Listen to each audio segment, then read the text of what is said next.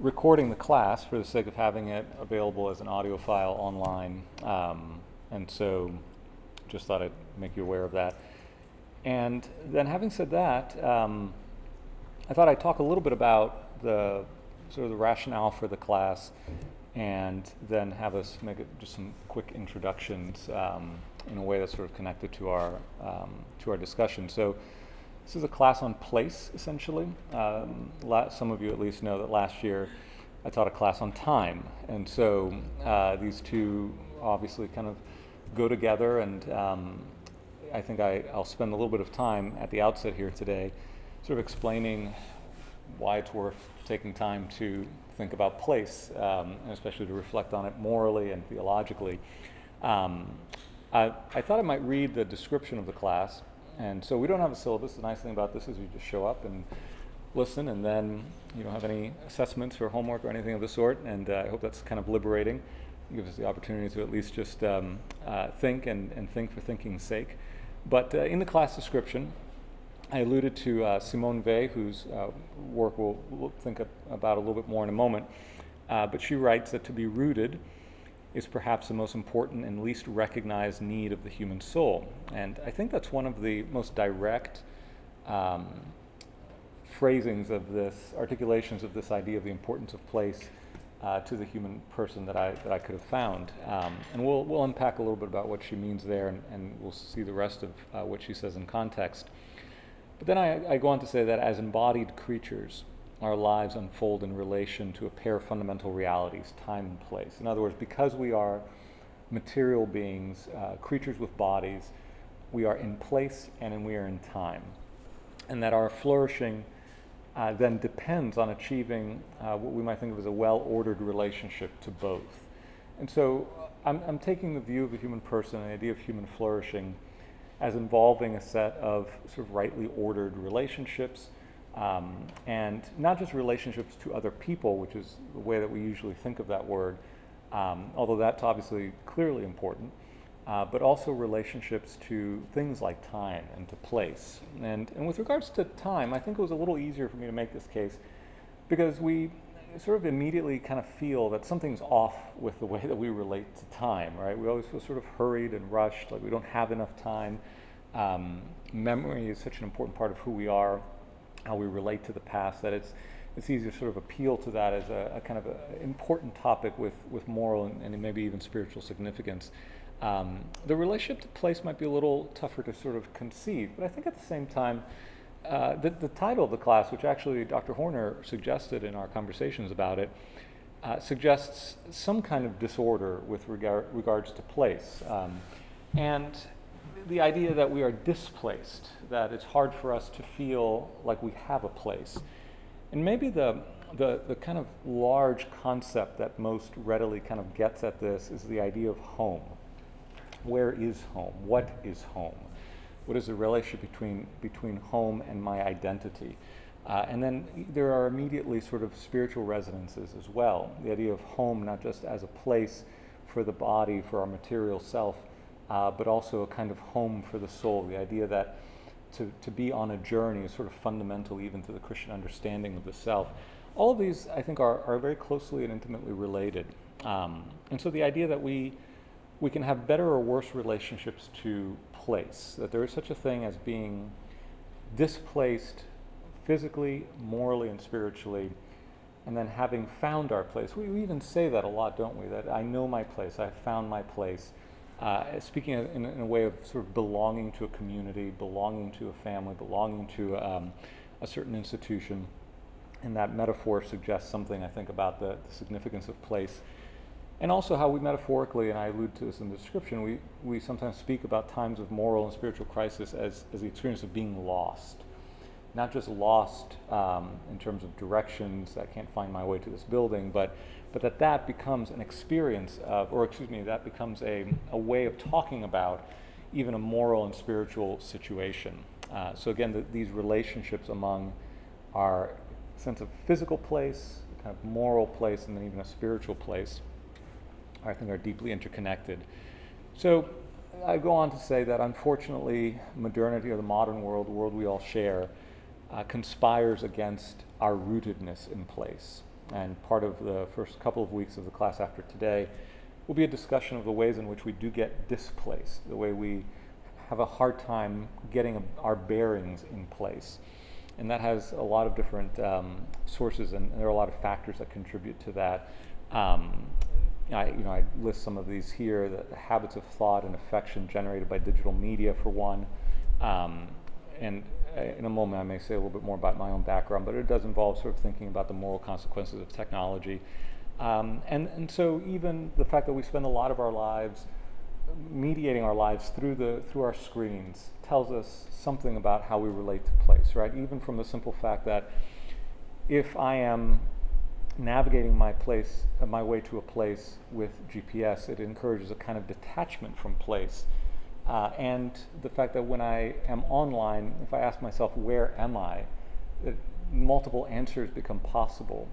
There are complex relationships there to place that are generated by our experience of digital media. We'll look at some of those more closely. I mentioned the homogenization of commercial landscape, right? So I'll mention this more than once, but you know that there's a lot of construction going on behind us here.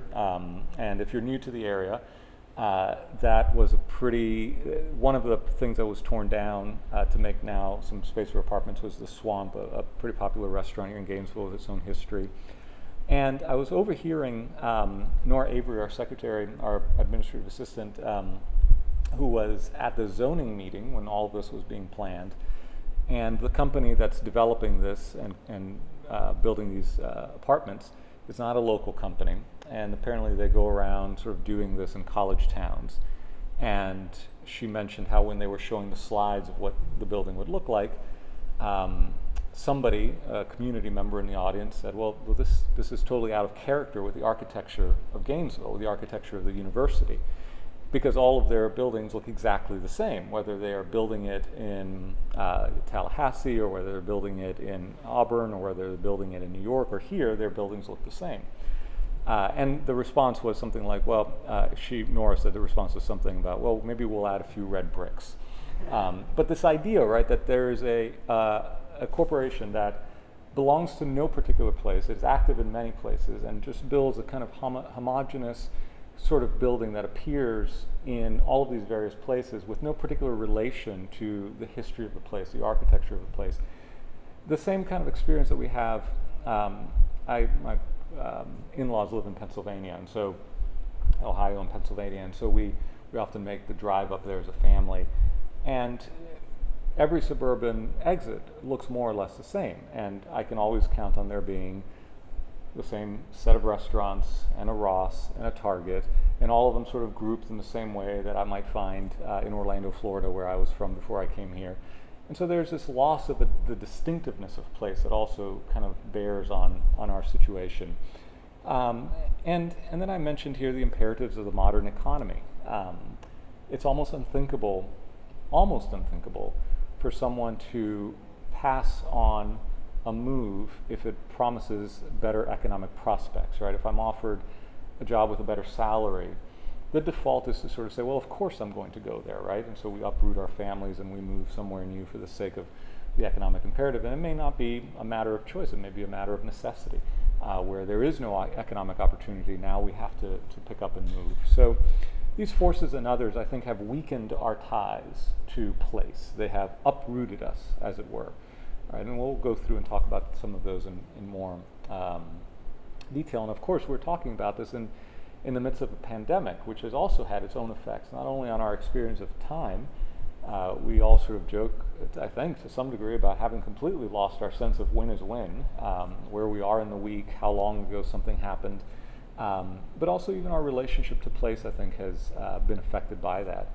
So those are some of the themes that we'll take up here. We'll talk about the significance of the body to place, the significance of place to time, how these things are often connected to one another, how an old house maybe can trigger memories that would have otherwise disappeared without that physical space to kind of generate and recall them. We'll talk about the relationship between community and place.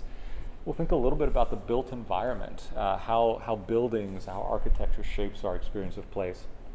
But always threaded through this, and we'll begin this thread today, and we'll take it right through the last class, will be this notion that, specifically if we think of place as Christians, on the one hand, as human beings, part of what I will want to argue is that as human beings, we are meant to have a relationship to place, and there is a relationship to place that is better and worse.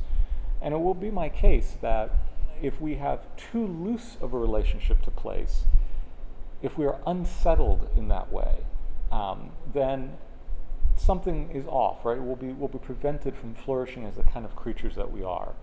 But by the same token, we as Christians can't have too tight an attachment to place, if for no other reason than our status as Christians in this world is fundamentally as pilgrims, as aliens, as strangers, as exiles, right? These are the metaphors that the scriptures continually use to refer to our status as Christians. So there's an interesting sort of navigation, I think moral and spiritual navigation that a Christian has to do with regards to the experience of place, and we'll have time to talk about that. Ultimately, I'll want to talk about a relationship to place, either in the mode of a pilgrim or a tourist, these two sort of ideal types that reflect a very different kind of way of relating to place. But both of those ideal types, the pilgrim and the tourist, they're both on their way in a certain way, but the way in which they relate to place, I think, varies. So that's a brief outline of the class and some of the thinking behind it.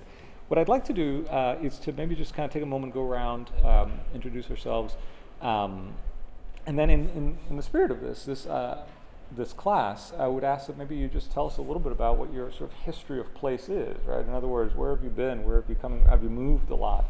Have you been in one place your whole life? Have you given any thought to the idea of place? And that happened kind of haphazardly when I was doing the Zoom version of this class yesterday, but I thought, well, that's not a bad way to kick off. So I'll start that by introducing myself and giving a little bit of my own history with regards to place.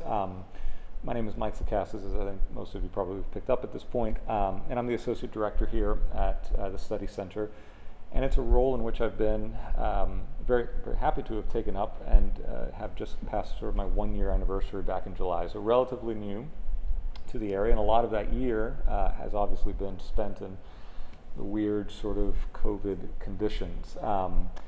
So I grew up in Miami. I'm the son of immigrants, which is also an interesting way of thinking about place and rootedness, having sort of in my own family history kind of this rupture in place and culture.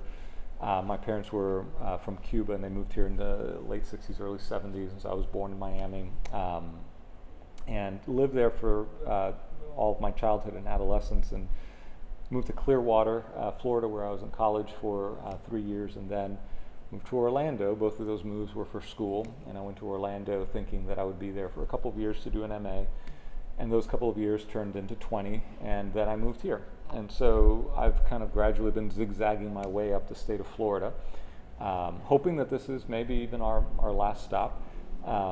And it was interesting because in moving here, and I will add too that having moved here last year, I had kept my house down there and rented it for a while just because it was the easiest thing to do. And so I recently sold it, and so this was kind of I won't say traumatic, but a significant thing, right? I had lived there for most of those 20 years and was married there, not married in that house, right? But began my married life in that house and have my 2 little girls, one of which turned 5 yesterday, my oldest. And so there are a lot of memories that are attached to a place like that.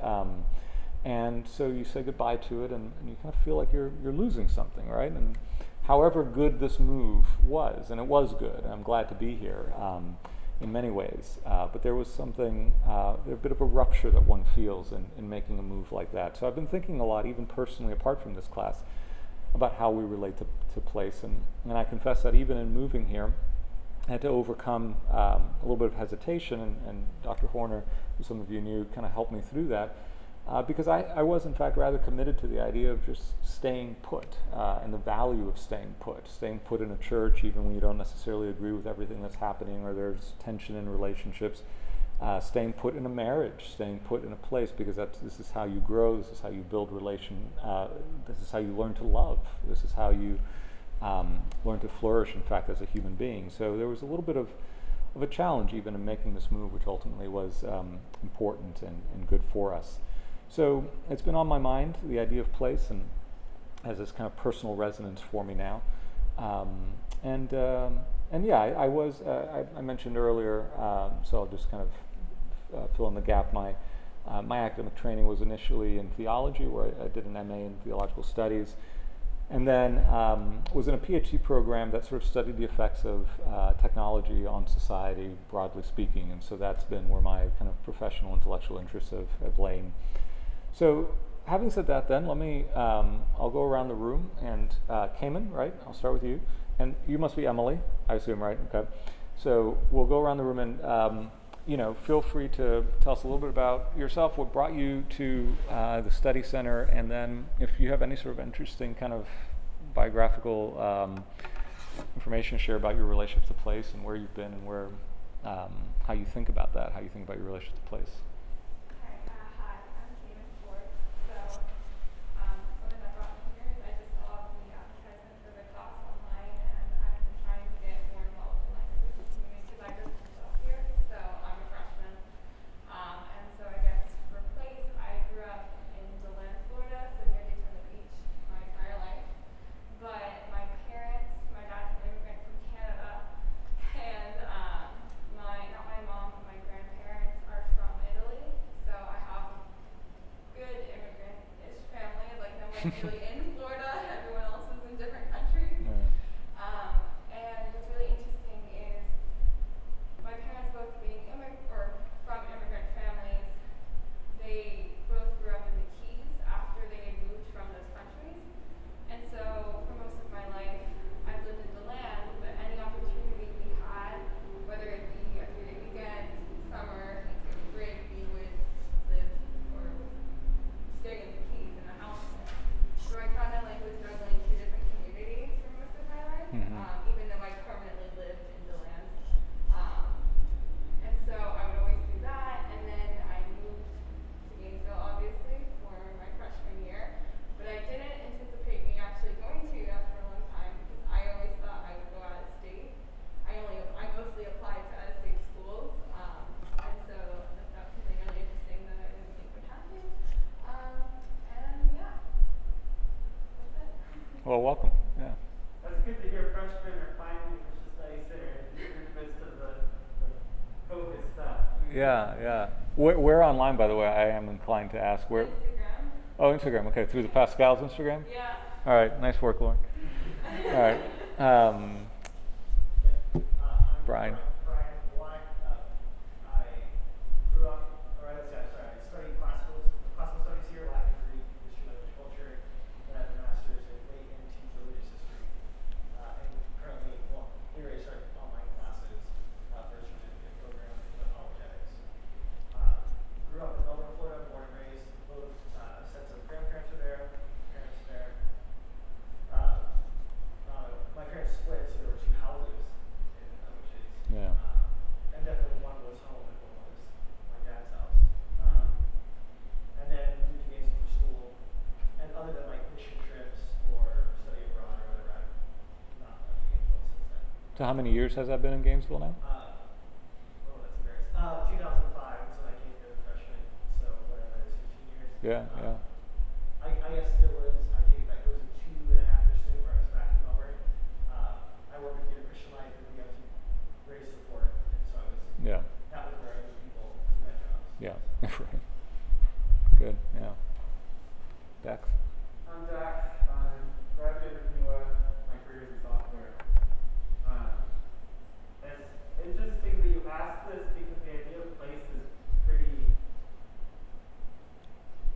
strongly woven into my life story. I was born in Montana. I don't have extended family there, but I was born there. When I was 10, my family moved to Florida, and I was separated from those childhood friendships in a way that I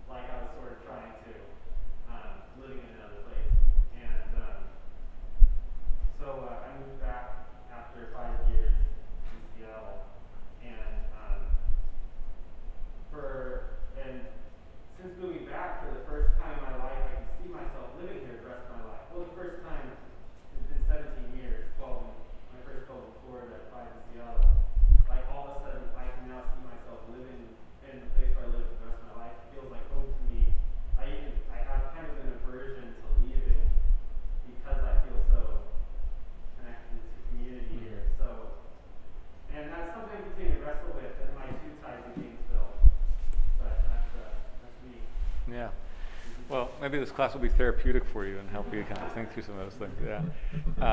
And then Emily. Yeah, hi, I'm here for a grad school program in material science and engineering. And I moved here from, so most of my family's out in Illinois. So I moved down here from Illinois 4 years ago. But I was, our family lived in South Florida for 7 years. So I'm coming to town felt like home a little. I think I have similar nostalgia for Florida. Because when we moved up to Illinois, I sold for a couple years. It's been, I really enjoy just like the physical environment of Florida. Like I enjoy the tropical feel, the warm weather for sure. I think I was really drawn to this class because I'm going to be graduating soon, and I feel this weariness of moving and the having to restart your relationships and having to like regrow roots. It's hard. It takes a lot of energy, and I think like what you're saying about having community remotely, like it's just you can't. Right. There's something about like being physically in that place with people, just like presence and ease of is big. So all of this to say that I'm thinking about place a lot as well, Yeah. because I'm trying to figure out where to move. Yeah. Like you said, it's mostly driven by economic Yeah. arguments. For me, there isn't really a job or anything to live since getting my degree. So it's kind of a, all right, I can do it, but where and Mhm. how do you go about making that decision? And Yeah. if there aren't like other constraints, Right. is it just to please yourself? Yeah. Without like barring like a clear like direction. Right. But Yeah. What part of South Florida were you guys? I'm sorry. What? that's what's stirring my mind. Yeah. No, that's terrific. And you know, it's funny because I know I've articulated this to Dr. Warner at some point, but if I sort of think about, I've been teaching for a long time, so I taught in secondary and as an adjunct for many years. That's been my primary career. And as I thought about my teaching, at some point very early on, I realized, you know, if we think of teaching as just sort of delivering content, transferring content, it doesn't take long to realize that, you know, the content is going to wear away very quickly, and depending on the student, very soon after that test. But that there is something else that goes on, I think, that maybe is more enduring, and it involves something like a style of thought, or a mode of thought, a way of thinking about things that maybe becomes a little, again, it kind of sticks with you a little bit more than particular facts or discrete sets of information, or maybe even skills. And so in thinking about time and then now place, it's not that there's a set of answers or a set of propositions that I want us to take away from this. You know, some sort of, 10 principles to thinking rightly about place or something like that, right? It is rather just to activate a kind of thoughtfulness with regards to things that, as we went around the room, and even as I, in the Zoom class yesterday with that set of students, another one of whom was in the material sciences department. Well, we can compare notes later, yeah.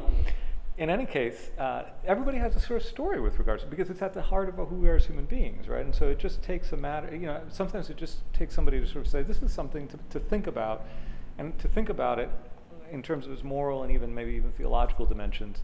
Then all of a sudden there's a new way of experiencing this reality that, in some respects, enriches the experience of both time and place. So if that happens, that would be great. One of the things, what my usual habit is to have this handout, like the one I sent via email, and the handout just has some quotes, and they always serve kind of two purposes. One is to kind of center our discussion and sort of kick off our thinking, as it were, and the other is to introduce you, maybe not introduce you, but to draw our attention to at least a few thinkers that it would be good for you to sort of know, who I think have been, for me at least, good conversation partners. Not all of these are in that vein. For example, the first thing I have here is just from a local article in the Gainesville Sun about the development back here. So that's a little different. But Simone Weil and Hannah Arendt specifically in this handout, I think are two writers who I'd be glad if just having a little taste of them here would lead you to read more of their work in the future. But let me start with that little piece, little paragraph from the article in the Gainesville Sun, and it is about the construction that's going on here and then in one other place in Gainesville. And essentially it was Kim Tanzer, who I don't know otherwise except for this article, lamenting the damage in her view that is being done to what she calls Gainesville's spirit of place. And then a sort of a call to action in some respects as well. And there are a lot of interesting points in her article, but this paragraph struck me as a good way of beginning to think about what is involved in something like the spirit of a place, where she writes about the thing that characterizes Gainesville's spirit of place is what she calls the texture of the city's fabric. And it is interesting how often we resort to metaphor to try to get at these abstract concepts like a spirit of place. But she says, a friend once described Gainesville as a city built under trees. It is true, she said. Ours is a landscape that is close, pressing, and pervasive. It is also necessary. It shelters us from oppressive sun and strong winds, provides animals with habitats and captures rainwater. She says Gainesville's fabric is multisensorial.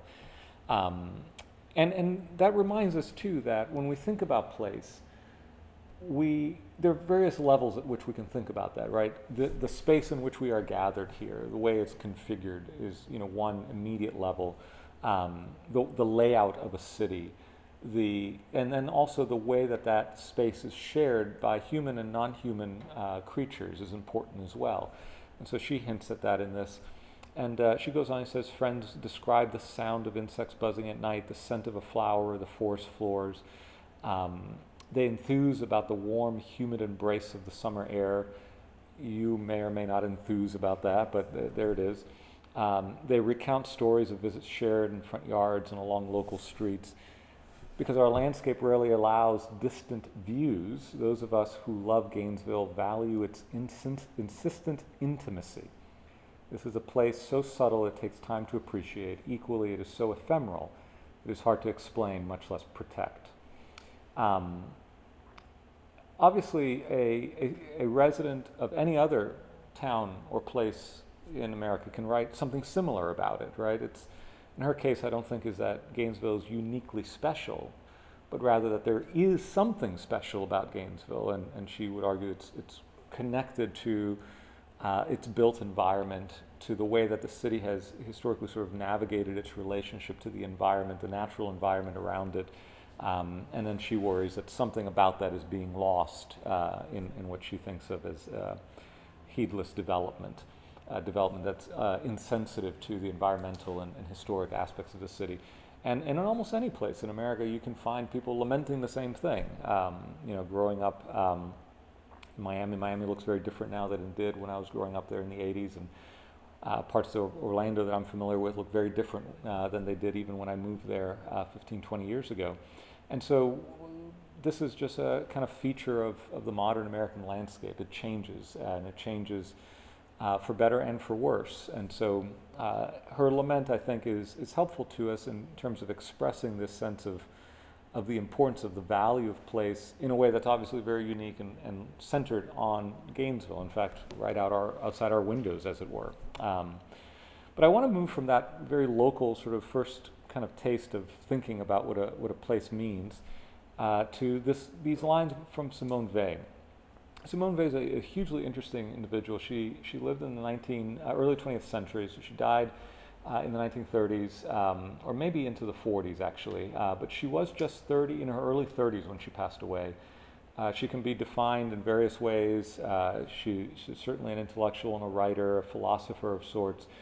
She had a kind of mystical conversion to Christianity later in her life, and she is, above all, very intense in her thinking and in her relation to people, and she's always a value to read. And so she was part of the French resistance, or the French underground, as during World War II. And towards the later part of the war, after the war, she was living in England, and she was asked to draw up essentially a kind of plan for the rebuilding of France after World War II. And so the product of that was what is now it's a book-length report of sorts called, in English translated, The Need for Roots. And in there, she has this paragraph, which I'll read and we can think about together, where she has that line that I read earlier: to be rooted is perhaps the most important and least recognized need of the human soul. Her whole work begins with this idea that we need to build a society based on obligations as well as rights, and that our obligations need to be grounded in what our fellow human beings need, truly need, what is essential to the human being. And so she has a list of some of those things, but among them is this notion of being rooted, which she thinks is maybe the most important and least recognized. So she went on to say that a human being has roots by virtue of his real, active, and natural participation in the life of a community, which preserves in living shape certain particular treasures of the past and certain particular expectations for the future. And it's interesting immediately to sort of recognize again there how these two themes of time and place are often sort of interestingly intertwined with one another. Because here Vey is suggesting that part of what roots us is not just that we are in a place, but it's in a place that is the locus of a community, and it's a community that both preserves elements of the past, but then also has a certain way of looking into the future, and that you are rooted to the degree that you are an active, natural, and real participant in the life of such a community. And she says this participation is a natural one, in the sense that it is automatically brought about by place, conditions of birth, profession, and social surroundings. In other words, by virtue of where you live, by virtue of the family you were born into, the profession you belong to, and your social surroundings, you are placed into some kind of community of this sort. And then every human being, she says, needs to have multiple roots. It is necessary for him to draw well nigh the whole of his moral, intellectual, and spiritual life by way of the environment of which he forms a natural part. It occurs to me that this analogy may or may not work to sort of clarify what Simone Weil is saying here, but we have a tendency to think of animals having an ecosystem, right, that is their home, and that they have a particular relationship to that ecosystem, that their lives, their well-being is dependent upon the health of the ecosystem. And if something goes wrong with the ecosystem, then all of the various kinds of plant life and animal life that are part of that are threatened or jeopardized. In other words, the integrity of the ecosystem is a precondition of the flourishing of the creatures that live in it. What I think she is saying here is something very similar, but at the level of human well-being, right? That you need an ecosystem of this sort. It's not just that you need, appropriate levels of oxygen, appropriate levels of water, and appropriate levels of food, but that it also, for the human being, has almost like moral and spiritual dimensions to it. And to the degree that you have this sort of healthy human ecosystem, the human being, the human soul can flourish.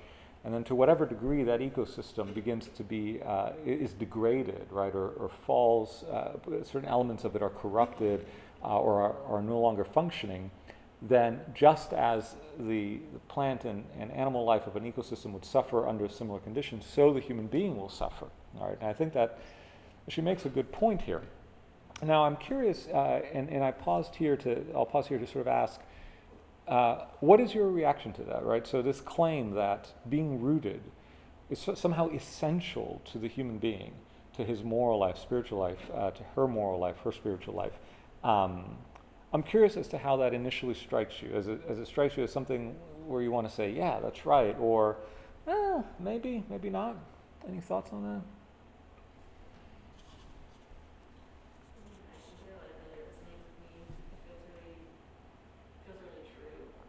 Mm-hmm. I think I experience, like, even if I spent a summer in Albuquerque, and the options were to kind of not participate in the community, like not try and find community because there's only a couple months, Mm-hmm. or to like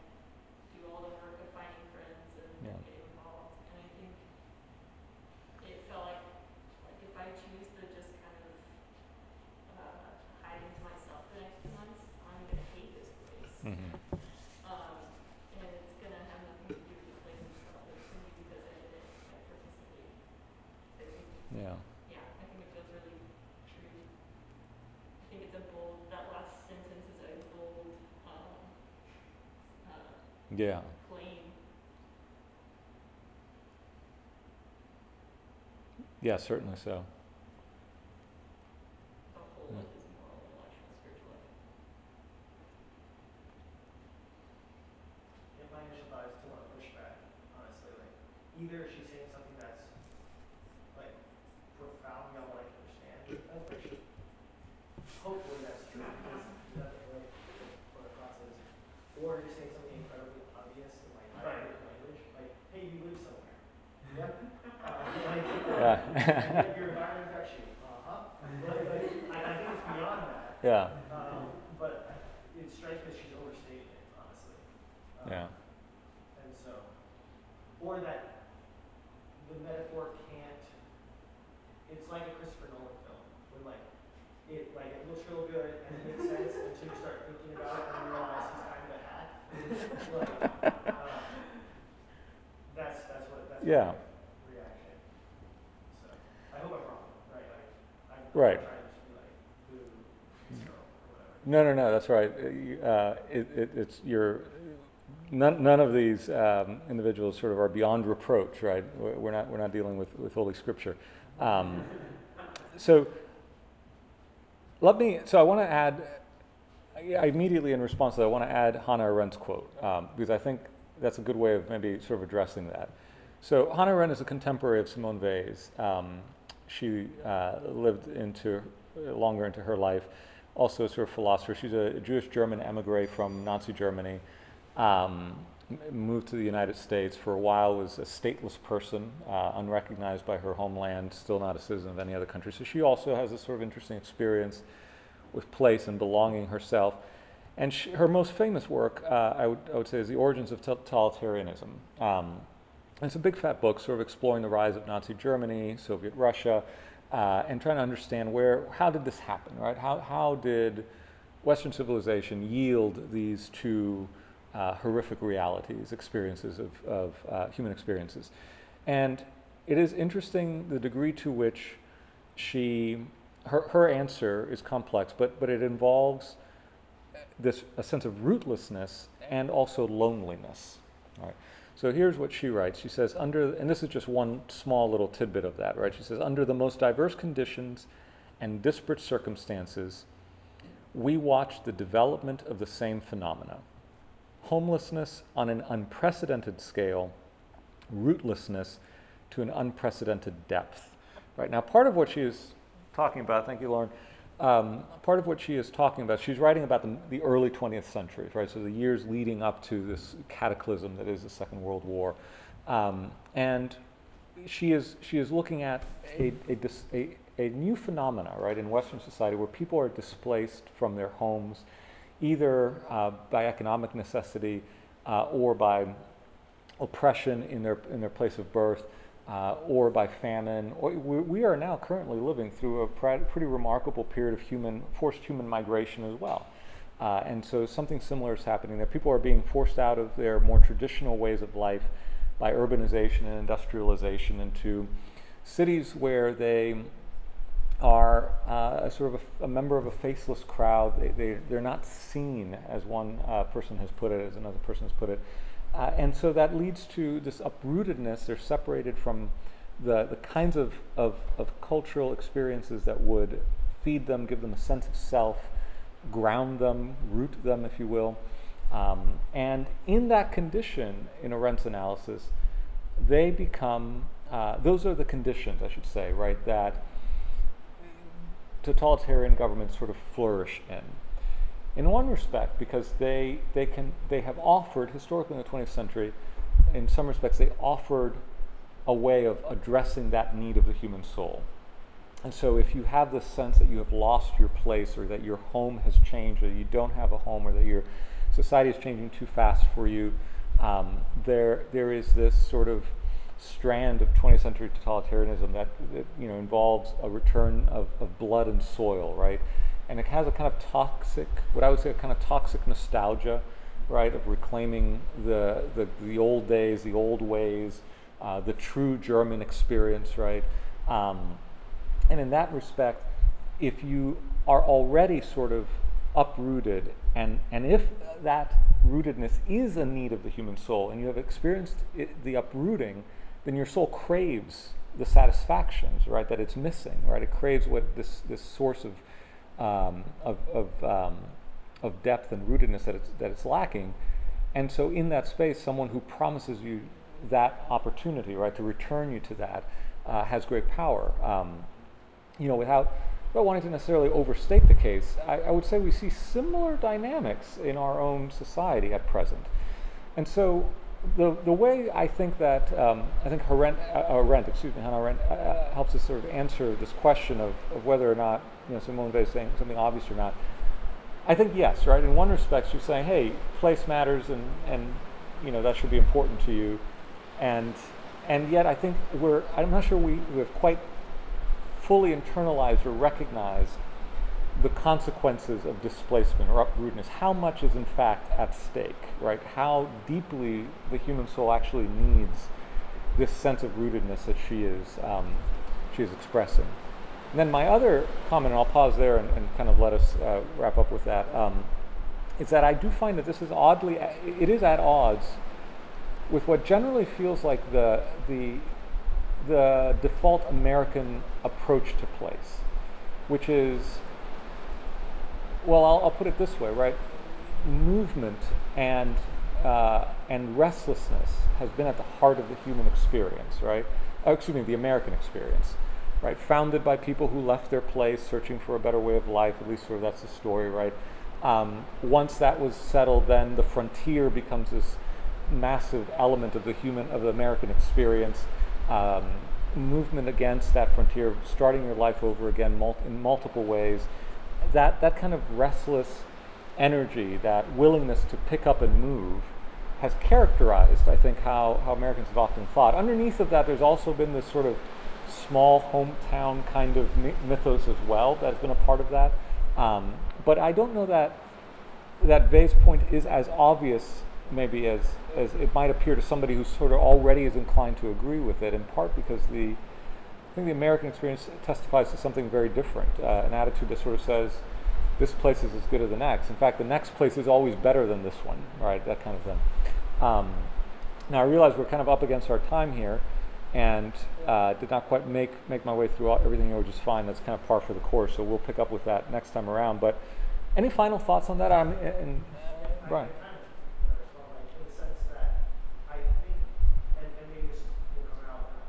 Yeah.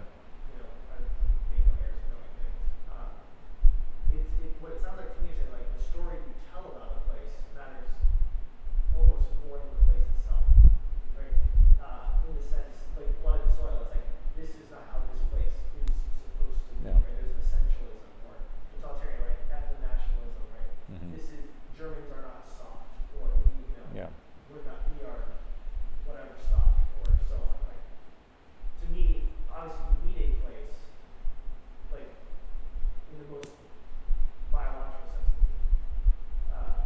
but it seems like the import of the place has to do with the story and the narrative about the place and your relationship to it.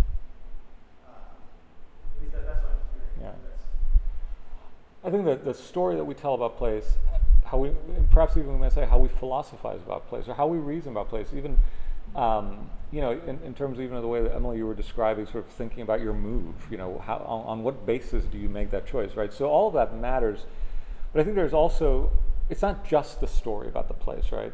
Because that story has to kind of rub up against genuine experience, right? And so, and whether or not there is a sort of genuine need, is the need fabricated, or does that kind of deformed story play off of a genuine need that is related to an actual concrete experience of place, place in its widest sense, including community and traditions and all of that stuff, yeah. But as you say, we'll have plenty of time to flesh this stuff out, and so I'll wrap us up with that, and then I'm happy to hang around and chat if you want, but we will meet again next week, and if there's a week in which you can't make it, there's a Zoom version of this class that happens on Tuesdays. And then also the audio will go out via our newsletter, which you can subscribe to through the Study Center. So just know that that's available to you. But again, yeah, glad you're here, and good to meet you guys and see you guys again.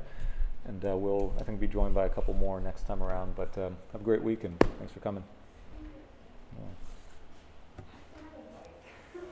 Oh, yeah. Oh, no.